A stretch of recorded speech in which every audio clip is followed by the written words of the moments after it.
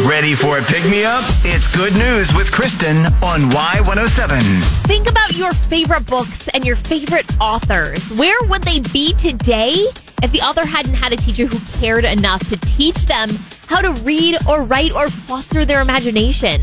Jamil Jan Kokai is a writer, but in second grade, he didn't even know English.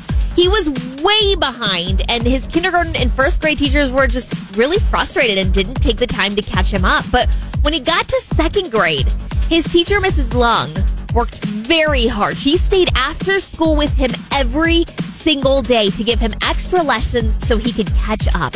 And by the following year, he was winning awards in reading comprehension.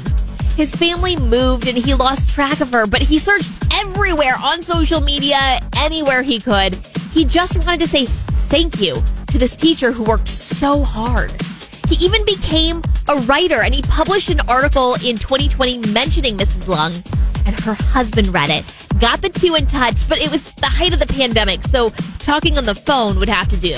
In the next couple of years, life got so hectic for Jamil and his wife, like they had a baby, he published another book, so much more went on. He lost touch again, but to his surprise, Mrs. Lung showed up to a book reading of his last week, and for the first time in over 20 years, he got to see and hug the woman who changed and shaped his life so much.